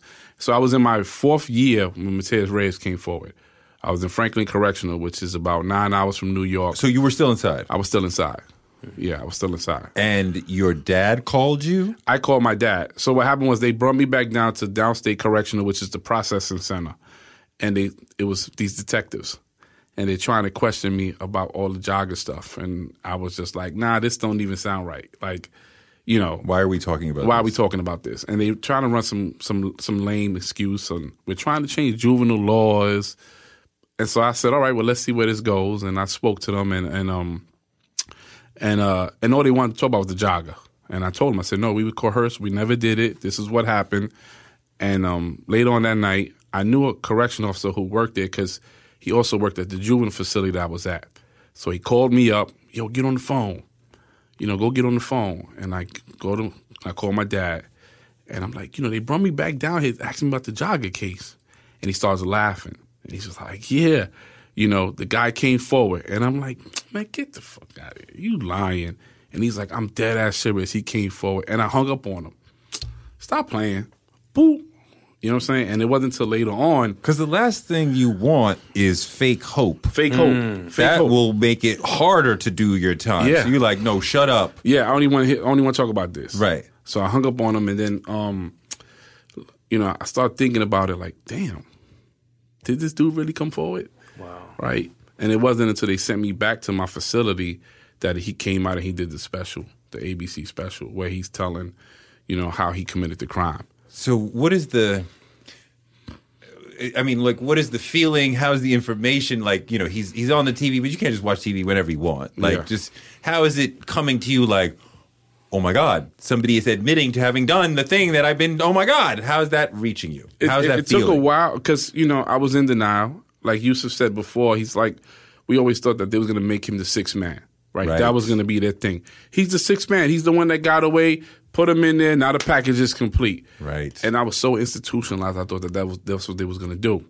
And that's what they wanted to do. And that's what they wanted to do. And so what happened was that the prison found out. And then all this support came in. And guys were sending me articles. They were sending me this. They was talking to me.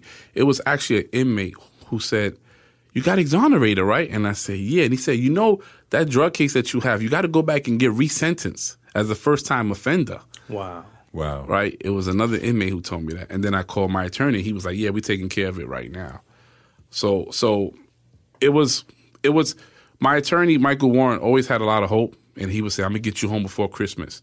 And I would be like, yeah, whatever. Yeah, all right. I'll see it when it happens.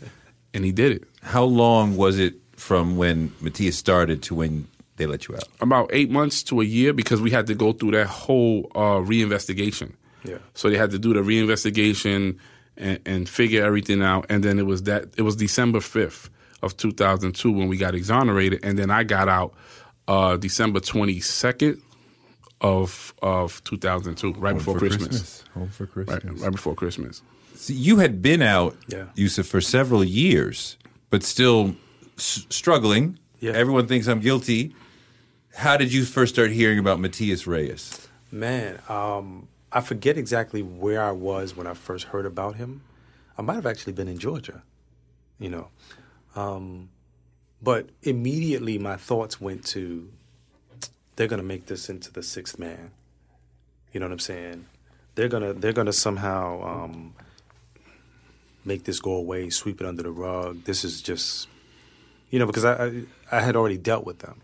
Yeah, we know how they play. Yeah. And so it was really ugly to be able to have that hope, even though I was home. For me, it was also false hope. Mm-hmm. I needed something real. I needed something that I could grab onto and say, okay, cool, But, and then the beauty of being able to finally have it put behind us. I remember as I was watching the television footage of Michael Warren, he didn't even get a chance to sit all the way back down in his seat until the judge said, so granted, have a Merry Christmas and a Happy New Year or something like that. Mm-hmm. And I was just like, wow, this is finished? Just like that. Like it's really over? Just like that. You know what I'm saying? Because now that was our new normal. This nightmare. You got to go to parole. You got to go, register with the Megan's Law every 3 months. Yeah. It was like that's the new normal. Yeah. And that was crazy. It's gone just like that. So here we were with this routine for the last 7 years, and then one day it's just gone. Boom. And he's like, all right, what do I do now? Right. All right. It's weird because for a lot of people, your name is still messed up. Yeah. They still know. I mean, this is a gigantic national story. Yeah. So even as you're vacated and exonerated, are you showing up for some jobs and they're like, oh, that's the Central Park jogger? Yeah. Oh, no, we tried. I mean, I went for a job. I'm not going to say who it was. And they Googled me. And even though it was said exonerated, I didn't get the job because of that. And the reason why I found out was because the person who gave me the reference worked there. And so when she went to HR and she questioned them, they told her. And she said, you can't do that. That's wrong. And so then they offered me the job, but I was like, no, I don't want it. I'm fine. Because if you did this to me, I don't know what the setup is. Right. You know what I'm saying? And so here we was. There were still articles being written about us to say that we were guilty, to say that we didn't deserve a payout, to say that, don't be so fast. Here was Linda Fairstein. Yeah. Oh, Ken Burns is going to do this doc, and all these facts, haven't come out yet. We have a civil suit pending. When all this stuff comes out, everybody's going to see the truth. So there was this big backlash all the way up to, 2012. Right? It wasn't until that doc drops and then people go, wow. Yeah, that doc changed everything. That doc changed everything. That's one thing that's beautiful about the doc, and also when they see us, is that the both pieces can live on their own, but also the doc can be like a precursor or a prelude to the actual retelling of actual actors and actresses in When They See Us. I mean, I love the Ken Burns piece. I was hurt by the ending because they made it like they're free, yay, and I was like, whoa, they're not free. They still walking around with this over their head. They don't have any money. They're struggling to get jobs. That's part of why I wanted to write my story, because I'm like, let's talk about the struggle to get this money. Right. That's right. Which may never happen. That's right. I mean, we had Bloomberg in 3 terms. Yeah, and he said no. And then we found out that he worked at Solomon Brothers. He got fired from Solomon Brothers, is where the jogger worked. And he received a $10 million severance package. Have you ever met her? No. Any desire? Well, we used to say, I'm saying used to say, I feel like there's a different kind of sentiment. We used to say, the door's always open. And in reality, the door is actually always open. I don't want to say we used to say to stick to that. That shit's closed. Well, now I'm going to say why. I say that, right? I say that because if she somehow gets it in her mind, the reality of how this system messed us up, she will want to meet. But if she continues to believe the narrative that the system has fed her, they're telling her, don't believe what they're saying. Your injuries are not consistent with a single perpetrator. Do you know or have you seen the monstrous acts of a Matias Reyes? Mm-hmm. I mean, he was a serial rapist who was doing this before and after this happened. There was a particular MO that he used that was consistent in this situation. That's correct. I mean, are you saying you don't want to meet her? Nope, not at all. Why not? Because at the end of the day, here we were saying that the door was open. Now, recently, she comes out and she says, well, I don't want to believe that the police didn't do their jobs. So now she's starting to take a stance with them. It's nothing to talk about anymore. Yeah. Yeah, she's definitely aligned. And that's the part. That's the part where I initially said, because she's aligned herself with that. She's bought it, hook, line, and sinker. Yeah. And at this point, that may be the only thing that she can hold on to. She's no longer because even it's too tragic. Yeah. Mm-hmm. No, it's not even that. It's too tragic for the reality of what really happened to be the system messed up, right? Mm-hmm. That the real perpetrator was left to commit more crime. And she says it. That part is difficult, She says that these are the people that she has been in contact with. These are the people who have been telling her the narrative. These are her friends. She believes them. And if she doesn't believe them fully, she doesn't want them to be proven wrong. She wants to believe that they did the right thing. So there it is. Is it strange to see, the way that Donald Trump was acting when you guys were on trial, and now he's the president, and it's just more of the same at a different scale. Mm-hmm. Is that strange to you? Nope, not at all. We called it back in 1989, 1990, and nobody wanted to believe us. You called what? We called what he was and how he was. And at the end of the day, he proved us right. And we sat through all these years of our famous celebrities smiling in his face, getting these photo opportunities with him. And I felt disrespected. Here was this man called for the death of 14 and 15 and 16-year-old babies, right? And then I got to turn around and see him posing in pictures with some of my favorite celebrity figures. Yeah, that was hard to digest. I mean, even like one of my most favorite hip hop artists is Nas, and I remember when that song where he says, "I want to be rich" or something like that, like Trump and Marla Maple. You know, I was just like, And of course, I know that everybody is now disassociated themselves with Trump because of the I mean, he was a clown. Right, but the thing is that you just didn't know that he was one day going to be the president of the United States, right? That's still hard to digest and swallow because, you know, for those people who voted for him, some of them had this kind of resolve that, no, just give him a chance. He's going to become presidential. Ugh. And I'm like, if you're 70 plus years old, you ain't gonna change. You are whatever you show people is who you are. That's right. This is the fabric of your being. You are nothing more or less than what you're showing me. At 35, it's hard to change, much less 70. That's right. So when we last spoke, Yusuf, you said that I haven't had a good night's sleep in decades. Yes. How are you now? I think that might be true still.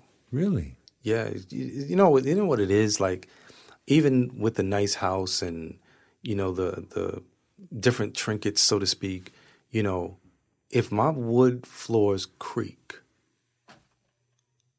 my mind isn't thinking the house is settling. My mind is thinking somebody bypassed my security. I gotta grab the shotgun. Somebody's coming. Because you're in the prison mindset. But and that part is a part of who I am.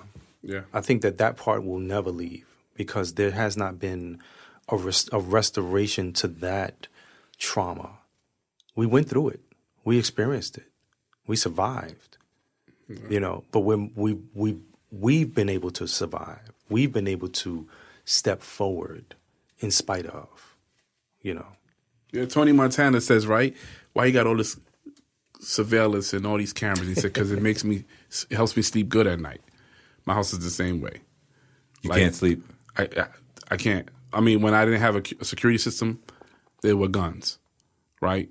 And it's people say, oh, that's just the New Yorker in you. And I said, no, it goes deeper than that. It's from being incarcerated. It's from being incarcerated. It's from being, you know, Yusuf's got a death letter that says 30 years from now, somebody's going to come and tap you on your shoulder. Yeah. And it might be at that moment. It might be at that moment that they're coming to serve justice. And so now I have all these cameras around my house, and the kids are like, oh, I mean, somebody opens the door in my house to go into the garage, and my alarm says, garage door. I'm yelling, who's that? What are you doing? We just going into the deep freezer to get something. Okay, it has to be announced. I tell my son that all the time. Listen, don't just come over or don't just open doors because, listen. I'm tense. Well, yeah. Not only that, I'm licensed. Welcome to Georgia. You see what I'm saying? I mean, Second Amendment, right? Yeah, That's I mean, right. I don't have it like tucked in the safe somewhere. You know what I'm saying? It's on me. Like, listen, I need to know who's coming in my house because, like, this letter, if I can read this letter to you. So this letter was written in the 25th of April of 1989.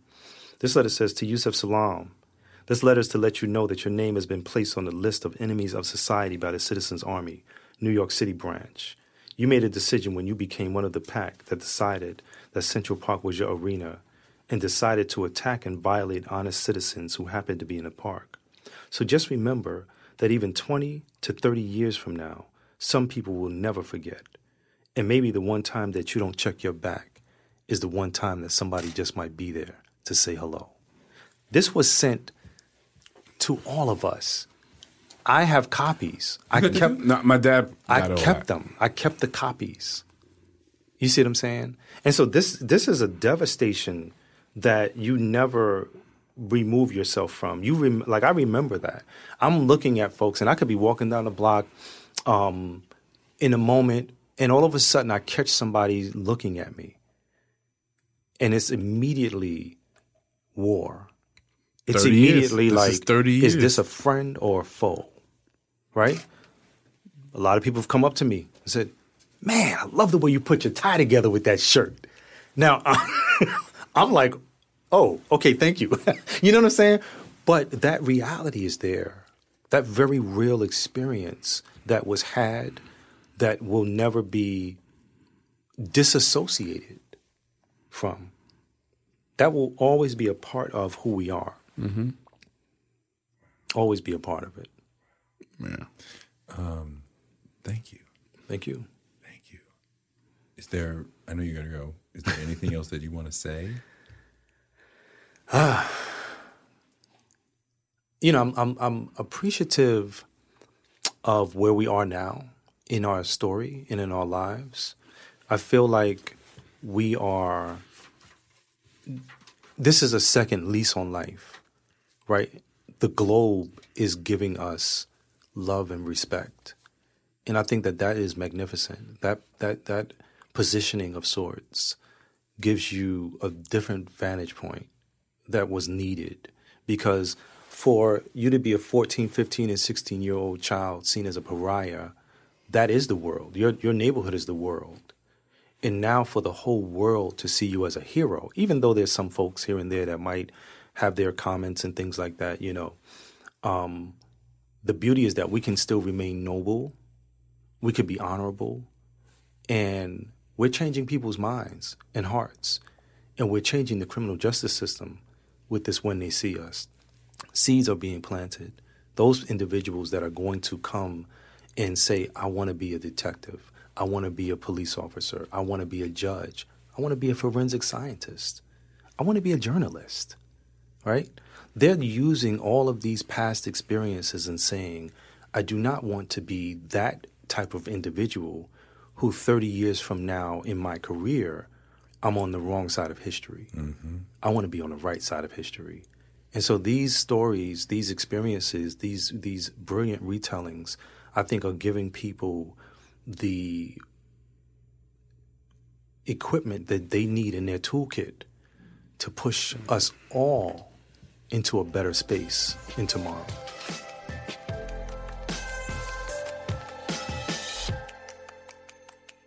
Thanks to Yusuf and Raymond for a great interview, and thanks to you for listening. Touré Show gives you fuel to power your dreams, because you can use your dreams like a rocket ship to blast you into a life you never imagined.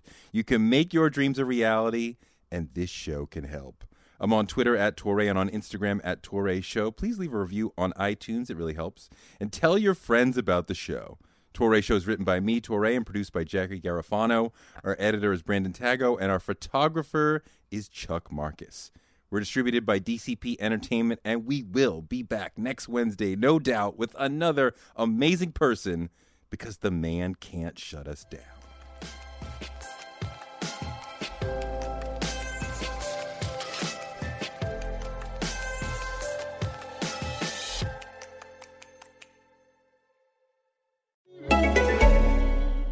This is Acast Recommends.